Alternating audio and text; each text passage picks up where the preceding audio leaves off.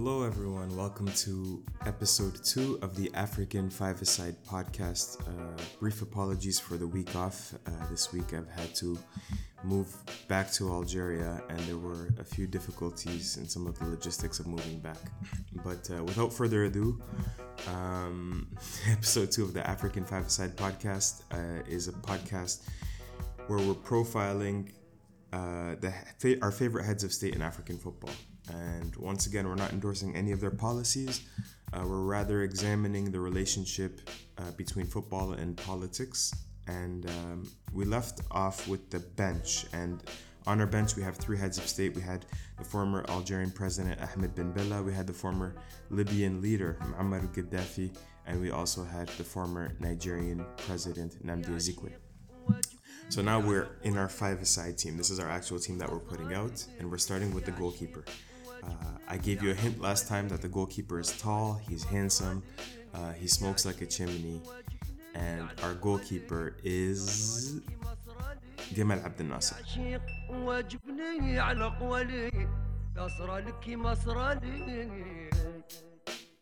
So, the first question that I would have is, why would we have one of the most important leaders in African history, one of the more important leaders of the non-aligned movement, at the goalkeeping position? Usually at the goalkeeping position, you put players that are not the best footballers.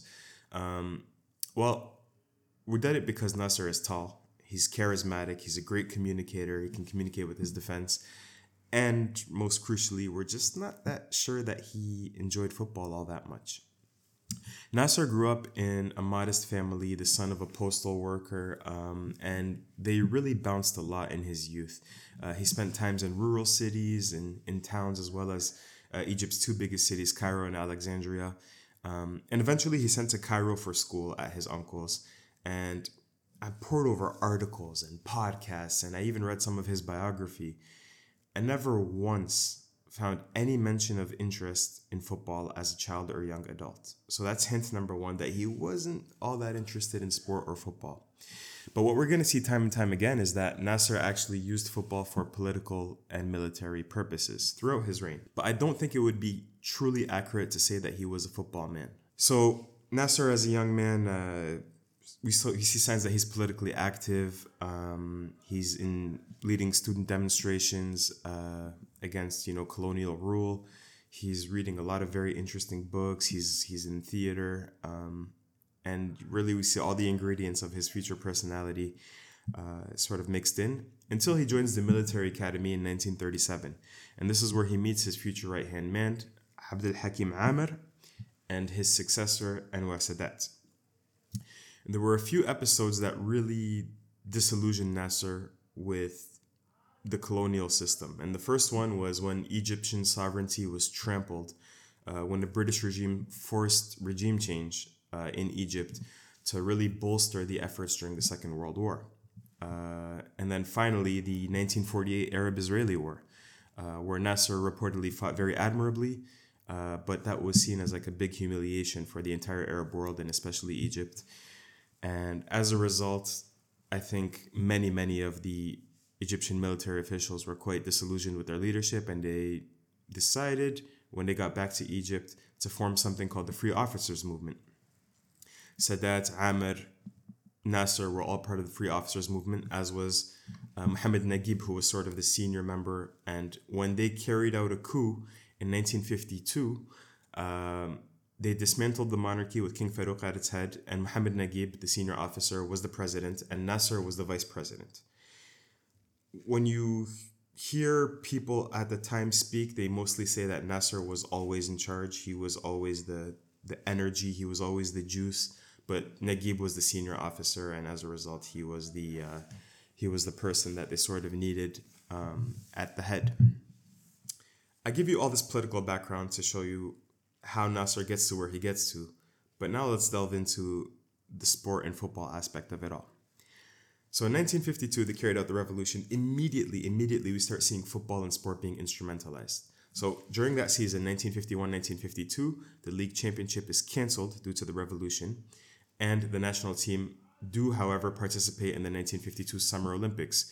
I believe they beat Chile in the first round, and they lose to West Germany, I believe, in the quarterfinals. However, the Egyptian Cup and the Cairo League were played quite normally. Here's another way that they really sort of made it clear that sport was going to be mixed in with politics. We all know Zamalek. Zamalek is one of the biggest clubs in Africa. Zamalek, from 1941 to 1952, was named Nadi Farouk al-Awwal, the club of Farouk I, who was the king of Egypt at the time. And after 1952, after the revolution, the club was renamed Zamalek, as we know it today, after the area where the club is situated, the neighborhood that the club is situated or was situated in. And so, again, we see like these symbols of the monarchy being erased, not only, on the street or in monuments, but also in football. Finally, in 1955, Israel carries out a series of incursions in the Gaza Strip, which at the time was under Egyptian control. And this was interesting because Nasser uses the Cairo Derby as a fundraiser, with all the proceeds of the tickets going into humanitarian and military efforts. And in addition to football, he also asks, artists like, Kulthum, the famous Egyptian singer, one of the most famous, I would say the most famous in the Arab world. They hold a concert, and again, the proceeds are going to fund this, war effort and these humanitarian costs. So very immediately, in the first 3 years of his reign, we have very clear examples of Nasser instrumentalizing using football for political means. Now, one of the main points of Nasser's politics is that he's very pan-Arab, he's very pan-African. Nasser was really one of the foremost resources for a lot of the decolonization movements in the Middle East and in Africa. So, for example, he's one of the main actors at the Bandung Conference, which was a precursor to the Non-Aligned Movement. Another example is that he supports the Algerian War of Independence against the French since its inception in 1954, not only providing the FLN with weapons, but also diplomatic support and military training as well. And so what Nasser has this policy of, unity across the global south and sort of everyone rising together. And he wants to create institutions that reflect his political philosophy. And so we come to one of the parts of his story that I'm most interested in. It's the creation of the Confederation of African Football. In 1954, the Asian Football Confederation is created, as well as UEFA. UEFA is also created in 1954. And Africa realizes, we should also create our own confederation. Now, the problem is that the vast majority of the continent is still colonized. There are only 3 or 4 federations that are really, truly independent. Egypt, Sudan, Ethiopia, and South Africa. And so this is one of the things that's very interesting, is how much of Nasser's directives were used to create the Confederation of African Football. There's no clear evidence that Nasser said, let's create CAF, and he charged his, government officials with doing that. However, it's very, very difficult to imagine that Egyptian officials took that initiative without his approval, and I would even say without his initiative. So Abdelaziz Abdullah Salem, an agricultural engineer in Egypt, was at the time the leader of the Egyptian FA. At the FIFA Congress in 1954 in Bern, he goes up and he makes this very impassioned speech about the need to create an African Football Confederation. He's Cambridge educated, a technocrat, very intelligent, and he impressed the delegates so much that they agreed. 2 years later was the next FIFA Congress in Lisbon at the Hotel Avenida. And here, FIFA says they give them the green light. And here, Egypt, Sudan, Ethiopia, and South Africa agree to draft the bylaws and create the Confederation of African Football. And they do so. Yet there were a few different issues. The first issue is that South Africa is still very much an apartheid state. And this runs contra to not only Nasser's philosophy, but even, the political ideas of the Emperor Selassie in Ethiopia. What's happening really all over the continent, where we have this wave of decolonization, and South Africa's apartheid politics fly in the face of that.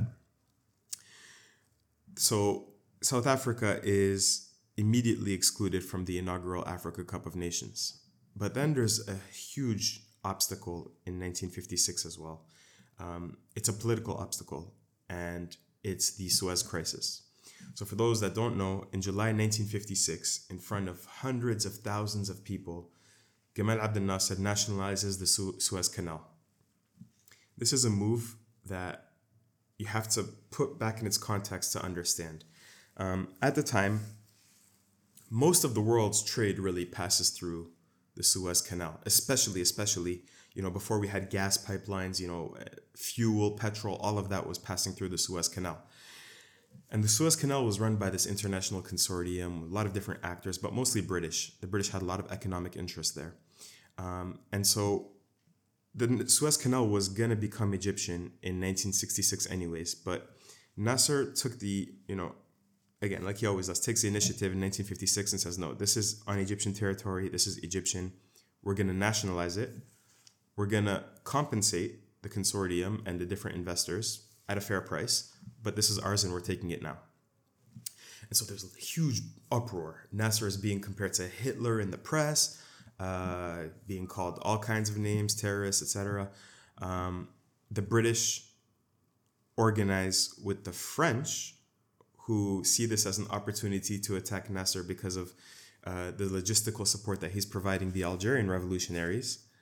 And Israel also joins in to what we end up calling the tripartite aggression. And the problem that Israel wanted was they wanted access, shipping access, that Egypt was denying them at the time. And so there's the tripartite invasion in the summer of 1956. Egypt is outnumbered, they're outpowered, and this tripartite aggression lasts 3 months. So this is 6 months prior to the African Cup of Nations.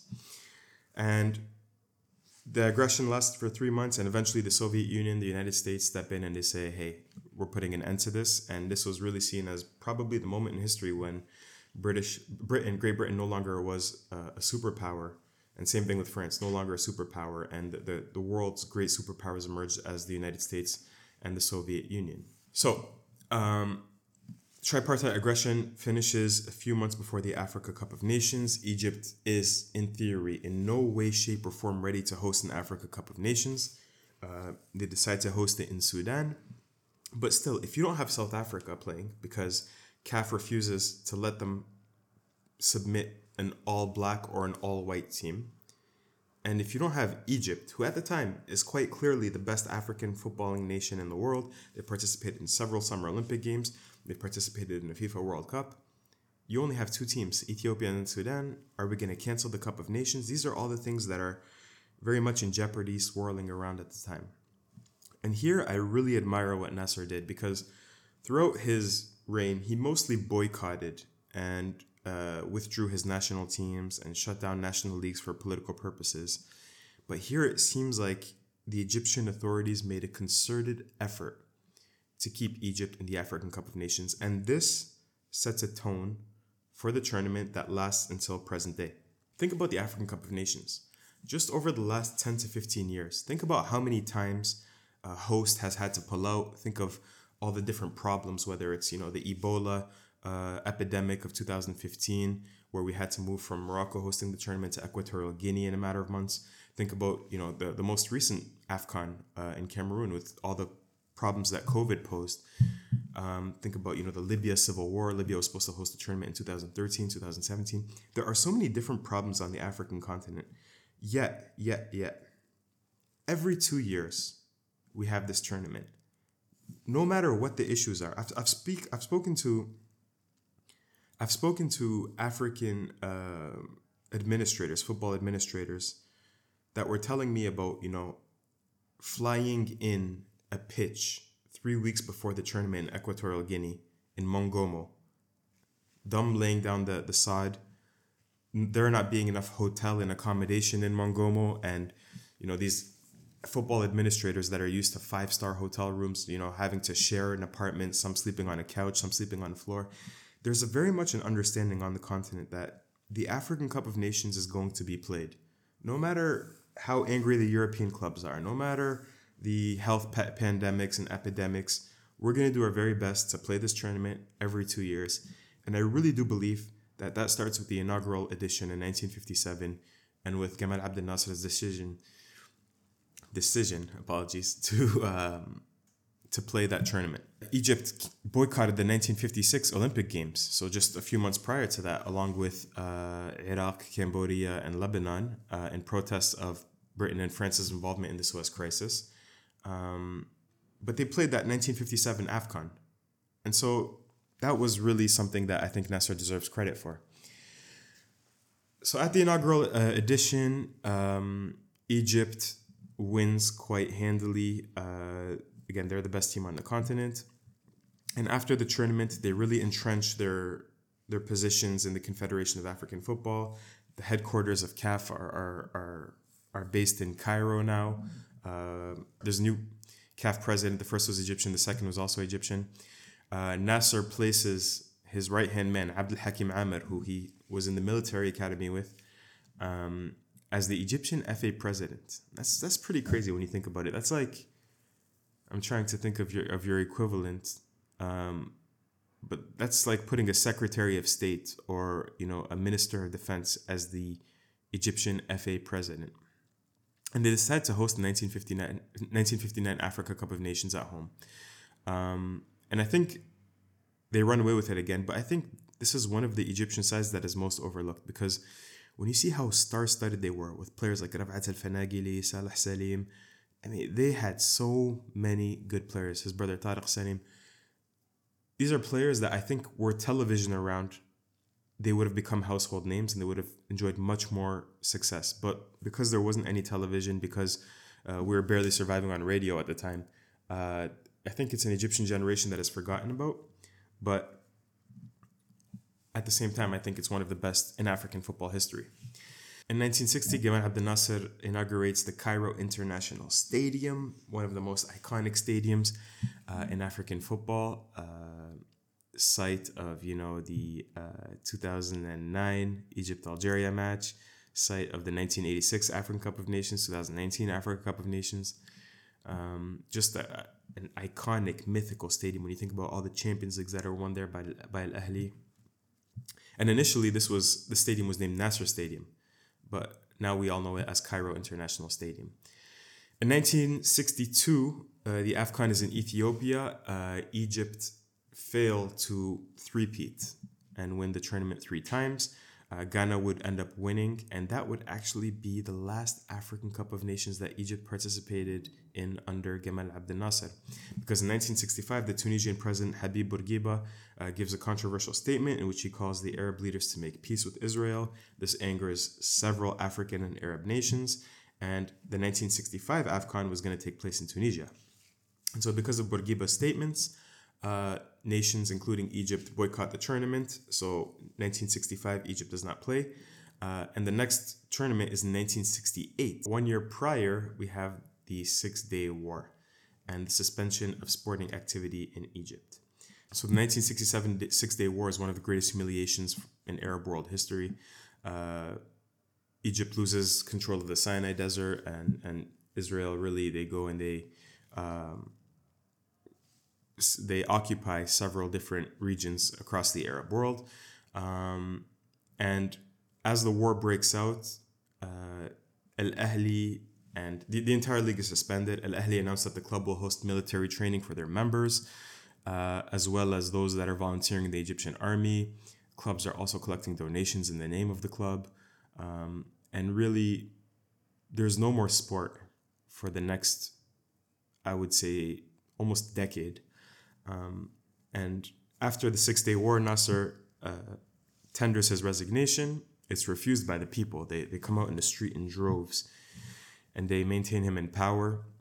And 3 years later, he dies of a heart attack while he is still quite young. And so Nasser's legacy in sport is one of trailblazing. I mean, he's quite clearly not the most football-mad leader, but he knew how to use politics to develop sport and vice versa. And because of the massive strides and the integral role that Nasser's Egypt played in the foundation of the Confederation of African Football, we just had to include him in our African five-a-side team. So he'll be our goalkeeper. We'll place him right there. And next week, we're going to examine the legacy of another African head of state. I'll give you a hint, he has a PhD. He's a very close friend of Nasser, and he even has some Egyptian family. So thanks so much for watching. Please, if you've liked this, don't hesitate to subscribe on YouTube. Also on any audio platform that you'd like. If you can give a 5-star rating, give a 5-star. If you can give a thumbs up, do that as well. It helps us so much. And we'll see you next week for another episode of the African Five-Side Podcast.